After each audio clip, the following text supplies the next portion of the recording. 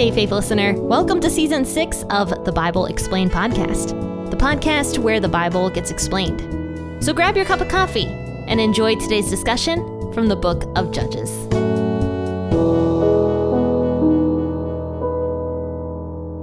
Welcome to the Bible Explained podcast, friends and faithful listeners. This is your host, Jen. And today we are going to be discussing Judges chapter 17. And this chapter and the next chapter and the chapter after that just get really insane. Actually, from here on out in the book of Judges, it just gets worse and worse and worse. And we're going to discuss why it gets worse and worse and worse. And some of these absolutely crazy stories that happen in Israel's history here in the book of Judges. All right, so let's go ahead and read all of Judges chapter 17. It's only 13 verses long, so it's a relatively short chapter, but it kind of paves the way of what we are going to talk about over the next few days. So I'll be reading out of the WEB as I usually do. Please feel free to grab your cup of coffee or your cup of tea this morning, and also the version of the Bible that you prefer. And let's go ahead and read all of Judges 17. There was a man in the hill country of Ephraim whose name was Micah. He said to his mother, "The 1,100 pieces of silver that were taken from you, about which you uttered a curse and also spoke it in my ears, behold, the silver is with me.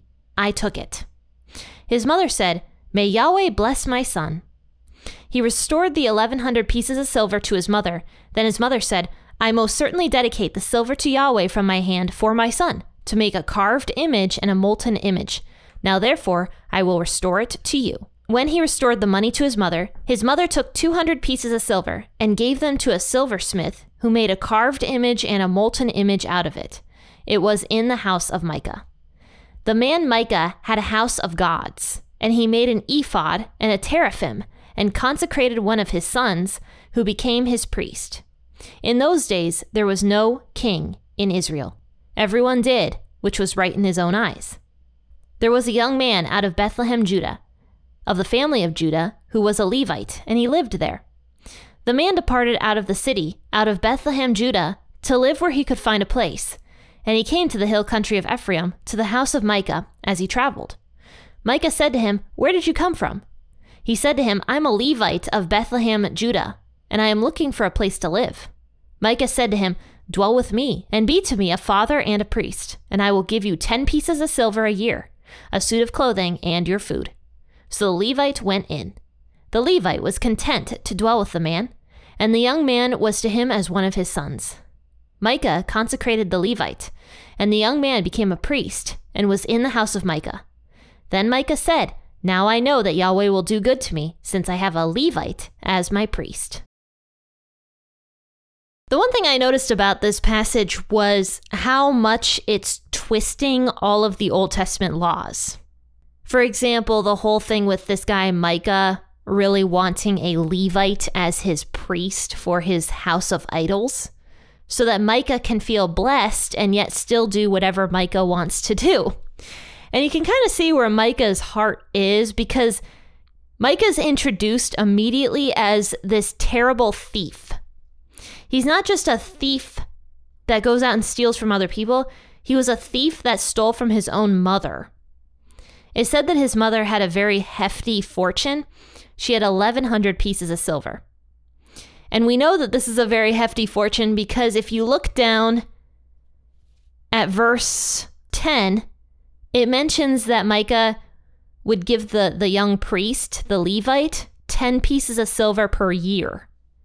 And that was a good wage, considered a decent wage, apparently, because it says the Levite man was happy with that. So 1,100 pieces of silver, that's 110 years of a good wage, right? If I'm thinking correctly. So that's a lot of money. But that also kind of brings into perspective, we just finished talking about Samson and Delilah, and how Delilah was given 1,100 pieces of silver from each lord of the Philistines. So we don't know how many lords of the Philistines there were, but there were at least 2. So that means that Delilah would have gotten a very hefty wage. So 1,100 pieces of silver is a lot of money. And Micah here is introduced as a thief that stole all of this silver, 1,100 pieces of silver, from his mother. Here's what it says in verses 1 and 2. There was a man of the hill country of Ephraim, so he was an Ephraimite, whose name was Micah. He said to his mother, the 1,100 pieces of silver that were taken from you, about which you uttered a curse and spoken in my ears, the silver is with me, I took it. So what ended up happening here was his mother lost 1,100 pieces of silver. She spoke this curse because anybody that loses a hefty fortune like that is obviously going to speak some kind of a curse word. And depending on the version you read, it might be read a little bit differently. For example, the NIV version says, the silver that were taken from you, about which I heard you utter a curse. So it just depends on the version you read. But clearly his mother was very upset over losing that much money, obviously, as any person would do, especially an older woman of this time period, especially since older women weren't well taken care of. And Micah clearly didn't take care of his mother because he stole her entire fortune from her. However, he ends up giving it back to her for whatever reason. Maybe he started to feel guilty, he had a conscience, and he was like, okay, maybe I shouldn't have taken all of my mother's money. I'm going to give it back to her. So he says, the silver is with me, I took it from you. And his mother says, may Yahweh bless my son. Now I can just tell you that if I had a kid who stole my entire fortune from me, my entire life savings from me, and gave it back to me, the first words that I said to that child would not be, may Yahweh bless you. It would be something very, very different. But clearly this Micah guy was kind of a spoiled kid, because not only does the mother bless him for returning the money, she also ends up giving him this very elaborate gift out of this money. It says she takes 200 pieces of the silver and ends up giving it to a silversmith so that the silversmith could make it into an idol that she could give her son Micah. Because Micah had this house of gods. In other words, he had a temple in his yard, a temple where other people could come and worship. Basically like a church is what he had. And he had all these different gods in this temple thing in his yard. So this shows a few things about Micah's family. This shows that they were very not in tune with Yahweh. They did not read or care about Yahweh's laws, the Old Testament laws that they were supposed to be following, and also that they were extremely wealthy. Because not only did his mother have this personal fortune of 1,100 pieces of silver, but Micah had enough money to be able to afford running and operating a church, a temple rather, in his yard with all these very fancy gods and goddesses in this temple that were made out of gold and silver and precious stones and wood and whatever else they used to make into molten images, basically. So Micah's mother adds to Micah's collection of gods, takes 200 pieces of that silver. That's like 20 years of a wage. She takes 200 pieces of silver and gives it to a silversmith to make it into a little silver image. And then she gives it to Micah, where Micah ends up putting it into his temple. So after this, it says that Micah made an ephod, which was one of those linen garments that the Levitical priests would wear when they went into the temple of God. Now, don't forget that there was really only supposed to be one house of worship at this time period where people would go from all over to worship God there. And the temple at this time period was in Bethel. And so that's where people should have been going to worship God. And actually, there was a rule in the Old Testament where God said, don't make altars in your backyard. Not to mention, don't make any graven images and don't like set up an temple for, other gods and stuff like that, obviously. But there was even a rule where you weren't even supposed to sacrifice in your backyard because that could get really messy. First and foremost, it would cause people to just worship God however they wanted to worship God, doing whatever they wanted to do. And God was very clear, no, don't do whatever you want to do to worship me. Come to the house of worship to worship me, the way that I want you to worship me, because the other ways aren't actually worship. If you're just doing whatever you want to do and calling it worship, that's not true worship. That's not actual worship. So that was one reason why God said no altars in the backyard. Another reason I think that altars were banned from the backyard was because it would, at a certain point, probably become animal cruelty. And I've talked about that on the podcast before, where when an animal was sacrificed to Yahweh, there was a very specific way it was supposed to be done. There was supposed to be grief associated with it. This innocent animal is dying because of my sin. So the priest would have to lay their hands on this animal. There would be like a whole ceremony behind it. It wasn't just supposed to be done in your backyard where anybody could take any animal that they wanted and sacrifice it on an altar. It was supposed to be done neatly and in order. So everything Micah's doing here is wrong. It's all wrong. He's taking aspects of the Old Testament law and twisting them and just doing what he wants to do. So he makes this ephod, and it also says that he makes teraphim, which were little household idols. And he consecrated one of his own sons, an Ephraimite, who became his priest. So Micah just decides one of his sons is holy enough to become a priest. And clearly, an Ephraimite was not supposed to become a priest at this time period. This was specifically given to the Levites as a role. Now that does change later on, but as of right now, God did not change that. The Levites were the ones who were supposed to be the priests. So Micah makes one of his sons a priest in order to make this temple in his backyard more official. And it says here in verse 6 that in those days there was no king in Israel, which is a very sad statement because Yahweh was supposed to be the king. And the Israelites fully rejected Yahweh as their king. They fully rejected him. They didn't want Yahweh as a king. They wanted a human king, as you can see from a handful of times where the people were asking one of the judges to become their king. They wanted a human king like all the other nations had. They didn't want Yahweh to be their king. They didn't like the setup that Yahweh gave them with the priests and the judge and the high priest. They didn't like any of that. They wanted what the other nations had. Now, that's the one thing you see Israel slipping into over and over and over again, is just trying to be like the other nations. And that's why God was very clear from the beginning, Israel, don't be like the other nations. Don't follow after their gods. Don't make peace treaties with pagans and start intermarrying and worshiping their idols. Don't do this stuff that they are doing because it's wrong.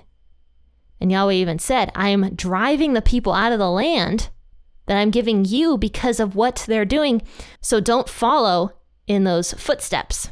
But Micah here is fully following in those footsteps and doing whatever was right in his own eyes, as what verse 6 said.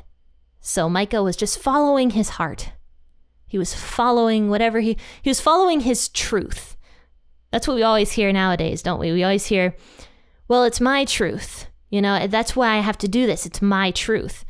But that's such a false statement because there's either the truth or there's falsehood. There's no such thing as somebody's individual truth. Either something is true or it's false. And it can't be true for one person and not true for another person. It's either true or it's false. So we see a lot of that happening nowadays where people are just doing whatever they want to do. And it's not necessarily Yahweh that people are worshiping nowadays. A lot of people are worshiping self. A lot of people are saying, well, this is what I want, so I'm going to do it. They're just only focusing on fleshly desires instead of spiritual desires that God wants for people. And you can see now how depressed, anxious people really are nowadays. And it's continuing to get worse and worse. And, there's so many studies coming out. Oh, well, this is what is causing anxiety to skyrocket this year. No, this is what's causing anxiety to skyrocket this year. But it's very clear over the past 50, 60 years that church and Yahweh and religion is just continually being looked down upon. And personally, that's why I think people are so depressed, because there's no other purpose for them other than self and what they want in that moment. And that's a very depressing way to live, is just to constantly please self and not have a higher purpose in life. But that's what Israel was doing back in these days. That's exactly where they were. They were like modern day America, basically. But then in verse 7, it introduces this young man named, it doesn't have a name. He's just a Levite. He's just a young Levite man. And he ends up leaving his family from Judah. Now, I don't know why. It doesn't say any reason why, but the only thing I can think is that this young man was never satisfied. And the reason I say that is because we're also going to be talking about this young Levite in the next chapter as well. And it just kind of seems like this young Levite is doing whatever he wants to do. Once again, just pleasing himself, just like verse 6 mentioned. He was doing whatever was right in his own eyes. So he leaves his family completely behind, out of the land of Judah, and he starts traveling around to see what he's going to do.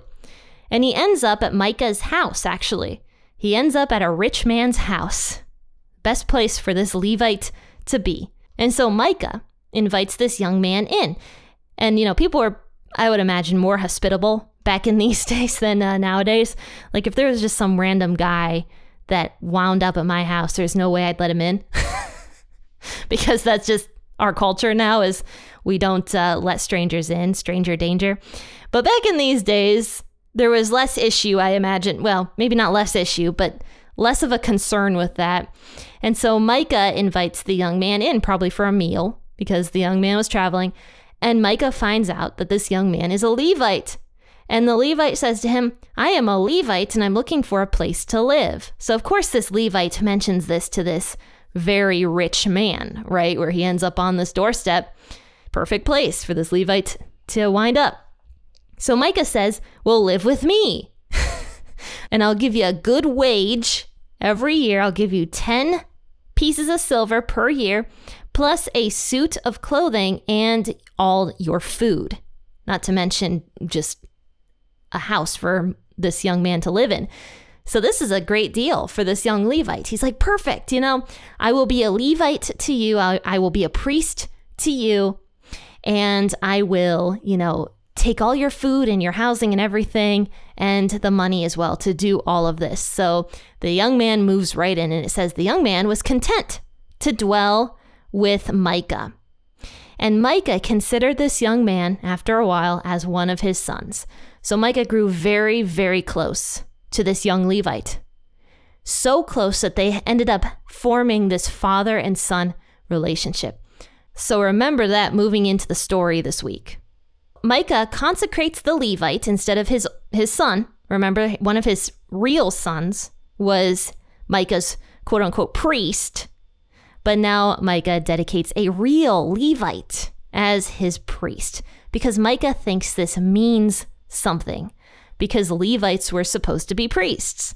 And because Micah had no knowledge or no care of the Old Testament laws, he didn't realize that just any Levite off the street couldn't just be a priest. Not to mention that everything Micah was doing was wrong to begin with, because he was worshiping idols on top of Yahweh. I mean, Yahweh's name is actually mentioned here because Micah's mother mentions Yahweh. May Yahweh bless my son. So they had some understanding of Yahweh, but they're mixing in all other pagan nonsense into the worship of Yahweh, which was something that Yahweh said, don't ever do. But Micah thinks that this Levite is something special, so he consecrates him. In other words, he sets him apart as holy, and only God was really able to do that. And this young Levite becomes Micah's priest. And Micah said, now I know that Yahweh will do good to me, since I have a Levite as my priest. And that's how far Israel began to fall away from the Old Testament. They had no understanding of what Yahweh wanted because they rejected him as king. And now I don't know if every single person in Israel rejected Yahweh as king. I'm sure there were still people that truly listened to the Old Testament, went to the temple the way they were supposed to out in Bethel, and tried to do what they should be doing, the way Yahweh told them to do it. I'm sure there were still people like that, but unfortunately, the majority of Israel fell away from Yahweh in these days by either completely rejecting Yahweh, completely worshiping something else, or like Micah, mixing nonsense in to the worship of Yahweh. Either way, it was against what God wanted. So we have to be very careful, because Israel looks kind of similar to me as modern day America. We mix a lot of stuff in to our worship of God, and we have to be careful not to do that, not to take our own ideologies in, but to have the Bible form our worldview, and not to hold on to things that we think are good because we were taught that they were good by somebody or because we were raised in a certain way. But we have to make sure that everything we believe lines up with Scripture, because Scripture is the ultimate authority for a Christian's life. And when a Christian doesn't make Scripture their ultimate authority, that's when the Christian falls into hypocrisy. That's when the Christian falls into different ideologies and things that just aren't good for them. So that's why it's so important to make sure the Bible forms our worldview as Christians. Well, faithful listeners, we're almost done with the book of Judges. We're going to be, I think there's only 3 more chapters. We're going to be done very soon. And I'm not ending season 6 yet. I know this has been the longest season I've ever had, but I'm going to be moving into the book of Ruth right after this. And Ruth is only 4 chapters. So I'm just going to stick it in to season 6 as well, because it won't take us long to get through the book of Ruth. And not to mention, Ruth takes place during the time period of Judges. So I think it's kind of weird to make Ruth a separate season. So it's going to remain season 6 for probably about a month longer, maybe until after Christmas, possibly. I haven't scheduled that far out. But yeah, isn't that crazy? The Christmas is just practically a few weeks away. It's like 6 weeks away at this point. Maybe 7. I don't know. But Christmas is around the corner, and so is Advent. So check out the Adore Teen Girl's Guide to Advent. That is my favorite thing I've ever written, and it is available on Amazon. So check it out if you know a teenage girl, if you would like to get them a study for Advent. I'm actually going to be teaching it myself at my church for the teenagers at my church. I'm really looking forward to that. All right, faithful listeners, I will see you all tomorrow for an episode of Acts. Happy listening, and God bless.